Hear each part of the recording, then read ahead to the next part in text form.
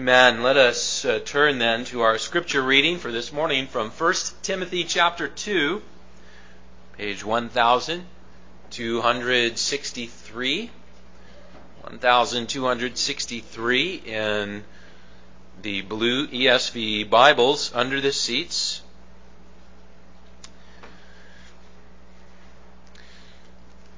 The end of the letters of the Apostle Paul, 1 Timothy, 2 Timothy, Titus, 1 Timothy chapter 2, and we are at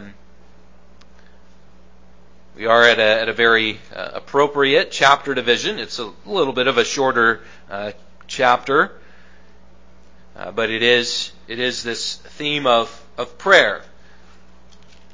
The first chapter was directly or indirectly addressing the false teachers that Timothy needed to stand against, and now there is a theme change. Now there's a focus on prayer for chapter 2, and Lord willing, we'll take this in 2 weeks. Now we look at the first part of this, and that is verses 1 to 7. So 1 Timothy chapter 2, we begin our scripture reading at verse 1. First of all, then, I urge that supplications, prayers, intercessions, and thanksgivings be made for all people, for kings and all who are in high positions, that we may lead a peaceful and quiet life, godly and dignified in every way.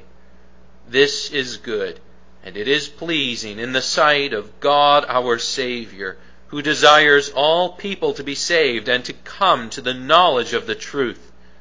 For there is one God, and there is one mediator between God and men, the man Christ Jesus, who gave himself as a ransom for all, which is the testimony given at the proper time. For this I was appointed a preacher and an apostle. I am telling the truth, I am not lying, a teacher of the Gentiles in faith and truth. So far the reading, the grass withers, the flower fades, the word of our Lord endures forever. And dear congregation of our Lord Jesus Christ, the Apostle Paul, writing to subjects of the Roman Empire, as a Roman citizen who once appealed to Caesar for his own safety from the Jews in Jerusalem, writes about praying for the emperor and for those in authority under him. Now, the apostle did not know that it would be nearly 300 years before a Roman emperor named Constantine would finally bring about a time of official religious freedom for the early church. Now, brothers and sisters, is it possible that we are in exactly the reverse type of situation? So here is the Apostle Paul, not knowing that it will be nearly 300 years before the early church finally has religious freedom. Where are we?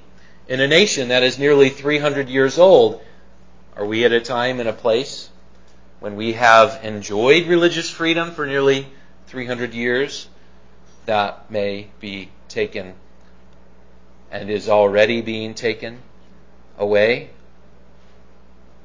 Many state laws are being made, have been made, are even in the process of being made right now, which attack the long-held religious freedoms that we have had in this land. Now, brothers and sisters, this text says much to us about our prayers for the leaders in our land and the reason why we make those prayers and the goals of those prayers. And there's more than one level to that. There's more than one goal, we might say. But ultimately, where does this text end? Ultimately, it points to this, that whether we live in a time of freedom or a time of persecution, there is one truth which always remains. There is one mediator whom we all always need. And so by moving in our text from the immediate political situation to the eternal King, the Apostle Paul keeps our focus where it should always be, whether we are in a time of religious freedom or a time of religious persecution, whether we are those who are living 300 years before religious freedom will come, or whether we are living as those who are at the perhaps end of 300 years of religious freedom. Whatever that immediate context is, the eternal King remains the same. And by moving in that direction, the Apostle Paul speaks to us about our immediate situation while keeping our eyes fixed upon the only eternal King. And so our theme takes that movement. Our theme is this morning: pray for peace in the nations in order to bring all nations to the one Prince of Peace. And our points, if you're looking at the bulletin, are simply this: pray for peace, verses 1 to 4, and then proclaim the mediator of peace, verses 5 to 7. Well, here we are in chapter 2, and it's again this new theme, now the theme of prayer, which dominates this second chapter. And the Apostle Paul begins with this broad charge that we must pray for all people. That's the language at the end of verse 1. We're called to pray in various ways by using 4 different closely related words. The Apostle Paul brings us to mind the different parts of prayer. Supplication, that's a specific part of prayer where you make specific requests for another. Prayers, that's then the general word. Intercessions, that relates to the fact that we're praying to someone, that we're interceding, that we're coming into God's very presence as we pray. And then thanksgivings, that is another specific part of prayer. And all of this is made for all people. Now, at this point, let's look at where the apostle goes from there, because after we read "pray for all people," we might expect something like this. Pray for those near to you. Pray for your family. Pray for your church family. Pray for your friends. And certainly we are called to pray for our family and our church family and our friends. But it's almost as if the Apostle Paul assumes that. And so after saying pray for all people, he jumps to a group of people that we might be tempted not to pray for. And what group of people does he jump to? He jumps to government officials, government leaders. He jumps to politicians. So after saying pray for all people, he doesn't start with those whom hopefully we already are praying for. It's almost as though it's assumed. You're praying for your family, for your church family, those close to you. Okay, don't just pray for those. Pray for all people. Pray for political leaders. Pray for those in authority. Don't just pray for people who are like you. Don't just pray for people you like. We are called to pray for all people, including government officials. And as the apostle has given this group of people, he then gives specific reasons why, so that we may lead a peaceful and quiet life. We see that in verse 2. God made all things in peaceful harmony. Before the fall, everything was peaceful harmony. God is delighted to see peaceful harmony when it exists on this earth. And so praying for a peaceful and a quiet life, this is good and pleasing in the sight of God. God is the God of peace. God made the world of peace and harmony. And when there is peaceful and a quiet life, this is pleasing to God. But now the apostle is going to get more specific. Because we do not just pray for days of peace in order that we may be free from anxiety or worry. That is part of what's going on. That is pleasing to God. God doesn't desire that all people would be living in anxiety and worry. But that's not the end of the matter. No, there is an ultimate purpose, a deeper purpose, which goes beyond it. So that we might, in times of freedom, be able to most freely proclaim the knowledge of the truth. See, as the movement continues, it does not stop with peaceful and quiet life. No, what are we to do with that peaceful and quiet life? What are we to do with freedom and peace and harmony, which is good and pleasing in God's sight? We're to use that peace and harmony for a specific purpose, to use that freedom of expression, freedom of life, to freely express the knowledge of the truth. For God desires all people to be saved and to come to the knowledge of the truth. Now, I mentioned in our introduction that religious freedom for the early church was not to come for nearly 300 years after the letter of 1 Timothy was written. Now, that turning point can be easily identified. This is the year 313. It was the Edict of Milan. First time an emperor professed to be a Christian, and his official declaration that the Christians were to be free from persecution. Indeed, some of the recent persecutions were to be reversed, such as land that had been taken away from Christians simply because they were Christians was to be returned to them. And this ended 300 years of persecution. It had been more intense and not as intense for different times. And it was basically an overnight change. The years leading up to the Edict of Milan were some of the most intense years of persecution. It's something we can pinpoint. It's something which was in some ways an overnight turning point. And this freedom, which came long after the death of the Apostle Paul, it brought peace and quiet life in the Roman Empire in many ways. Jean Edward Veith, when he was writing a brief article for Ligonier Ministries, he once summarized the changes in the Roman Empire after the Edict of Milan with these words. Quote, "Mothers were given rights over their children that formerly were given only to fathers. Marriage was protected with new laws restricting divorce and punishing adultery. Infanticide, practice of exposing unwanted babies, because they couldn't do it the way they do it now, was forbidden as one of the greatest crimes. The bloody spectator sport of watching gladiators kill each other was halted. Provision was made to care for widows and orphans, the sick and the poor." End of quote. But, brothers and sisters, the greatest blessing was this. That's what the Apostle Paul speaks about in verse 4. The greatest blessing was that with increased freedom, with the ability to, in some cases, literally walk out of the catacombs, the Christian faith could be freely expressed. And many came to Christ as the gospel message was freely proclaimed without the threat of persecution. When the Christian message is unhindered, it may, and it did at that time, bring many to believe in the good news of Jesus Christ. Now, seasons of religious freedom do not solve every difficulty. Until we reach the new heavens and the new earth, the church on this earth will always be plagued with different kinds of problems, whether we are persecuted or not.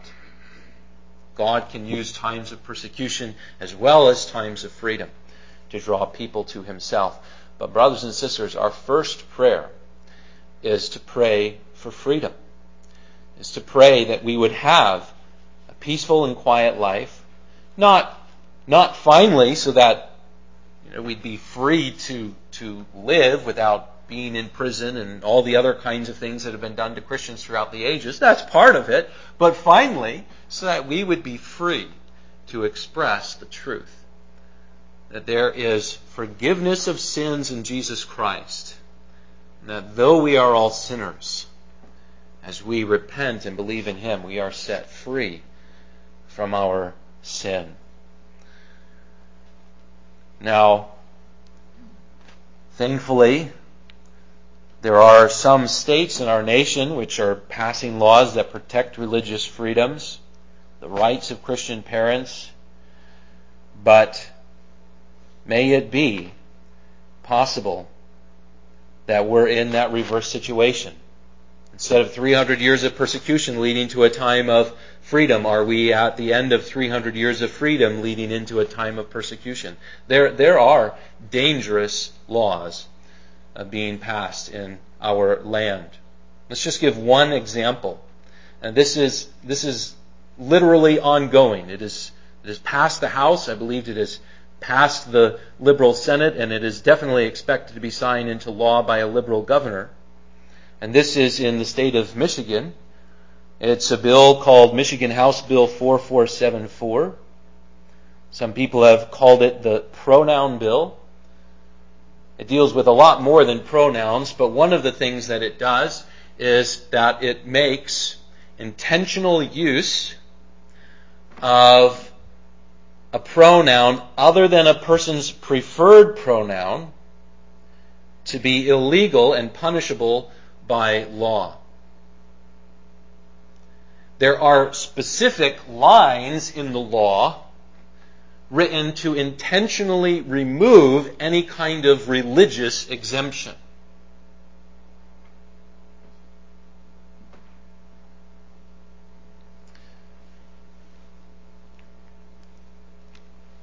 If this law is enforced, it is very realistic that Christians, simply for standing upon their convictions about people being made male and female, or such basic truths as these, and it's called the pronoun law, but it has broad speaking language that addresses a number of other issues as well.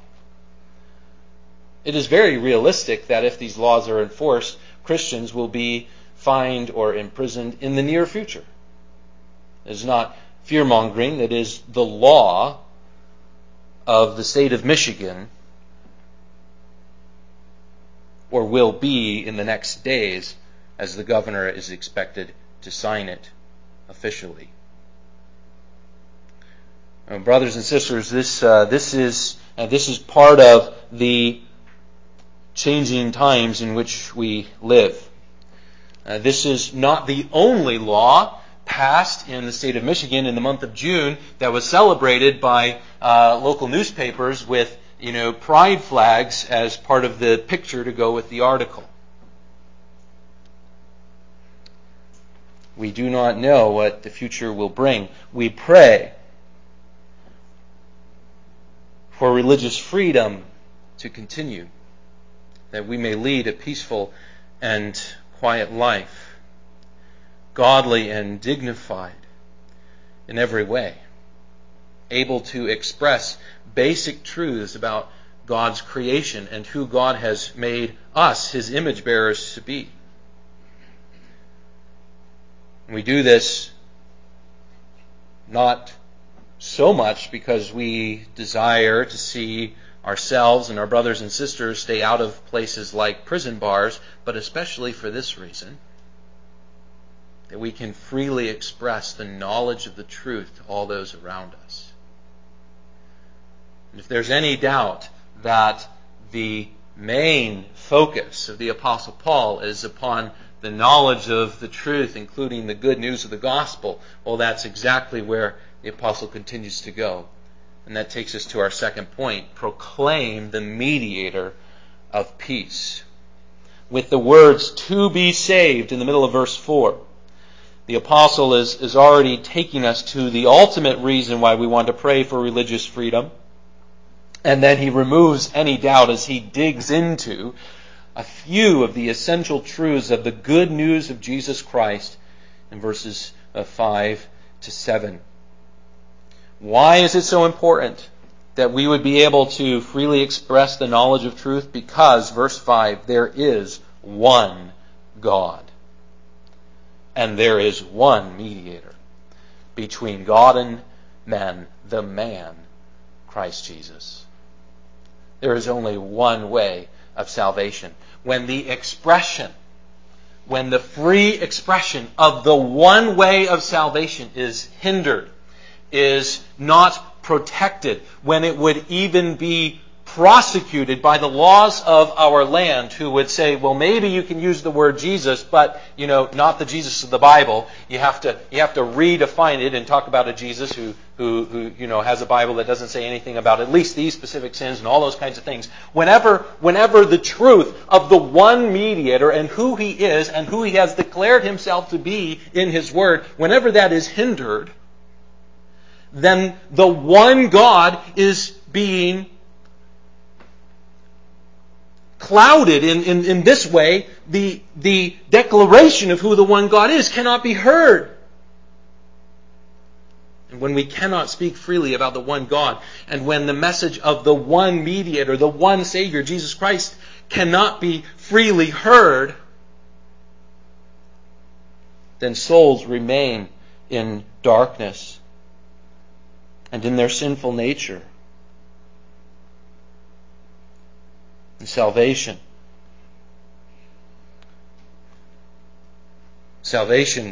cannot be found apart from the one mediator, Jesus Christ. If we put point 1 and point 2 together, if someone helps another person to flee from a land of tyranny and unrest, that is a noble and good thing. Think of, many of us know at least of an account, right, of brave persons who help others flee from tyranny.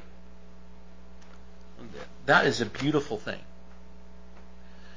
But what is going on is being removed from the land of one terrible tyrant king to the land of a better king who is still just an earthly king.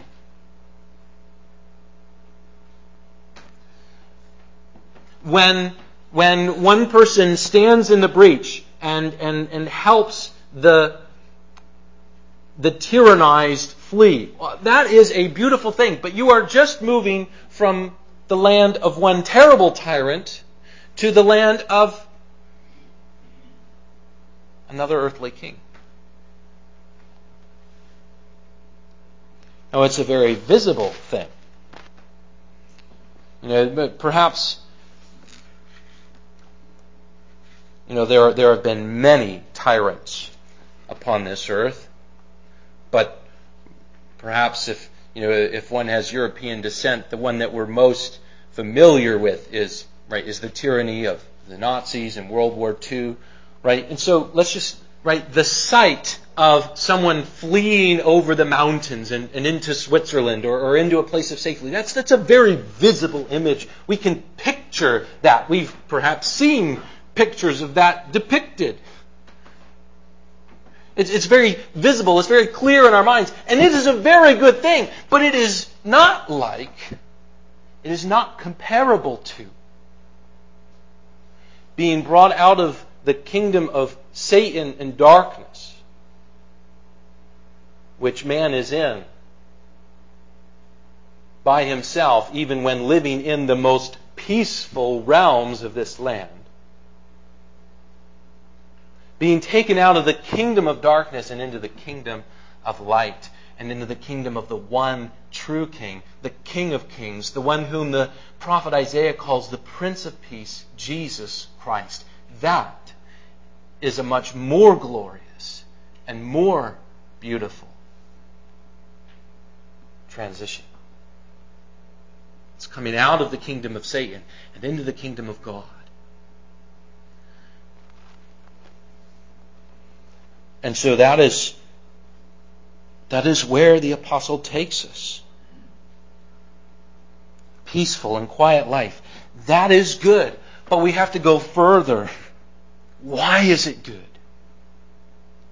Because it allows us to freely express the transition from the kingdom of darkness to the kingdom of light, to call all of our fellow men to come out of the bondage of sin and Satan that we are all in by ourselves, and repenting of sins to come into the kingdom of great light.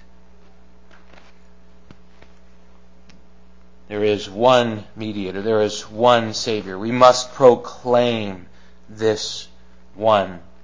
And the Apostle Paul had that appointment as a preacher and apostle in a particular way. But it is ultimately a call for each and every one of us to always be ready to give a reason for the hope that is within us. To speak of the fact that we have been brought out of darkness and into light, that we belong to Jesus Christ. Well, there is real comfort in coming out of tyranny and into a more peaceful realm, but it does not compare to the only life and death comfort of being brought out of our sins and into the arms of our Savior, Jesus Christ. And so the apostle, speaking about his special charge, says, I am telling the truth, I am not lying, a teacher of the Gentiles in faith and truth. And with that word Gentiles, the word all used in verse 2 and verse 4 and verse 6 is clarified. The Apostle Paul is not speaking about each and every single individual. When we read that God desires that all people be saved, and when we read that Jesus gave himself as a ransom for all, it does not mean that Jesus died on the cross for each and every single individual. We are reading about all kinds of people. And that's clarified when the Apostle Paul specifies the group that Jews had a hard time thinking of as being also those whom Christ would draw to himself, the Gentiles. God sent his Son to die for Jews and Gentiles, for all kinds of people, for those from every nation. They are all called to come to the one Prince of Peace. Now, again, putting our 7 verses together, if we think about questions like this, will you ever be in prison, or at least in danger of being imprisoned because of your faith? Well, that's a question that makes us sit up and listen. To put it mildly, it's a question that has practical implications for our day-to-day living. Whether you're in prison or not, that impacts your daily life. And that is part of what the Apostle Paul, who was imprisoned multiple times, is thinking about in this text. Pray for a peaceful and quiet life. But it is not where the text ends. Continue reading, brothers and sisters, and continue proclaiming, whether we have full freedom to do so or not, the knowledge of the truth, the good news of the one mediator, the one Savior, Jesus Christ. For ultimately, that is our call and our goal in times of peace or in times of persecution. It's easier in times of peace. It's freer. That's why we pray for peace. But it is our call in every season, in every situation that we may find ourselves in on this earth. Amen. Let us pray.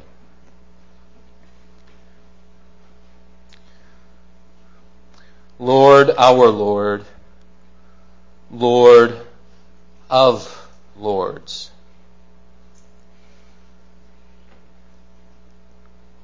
we pray that our lifetime would see peace and quiet.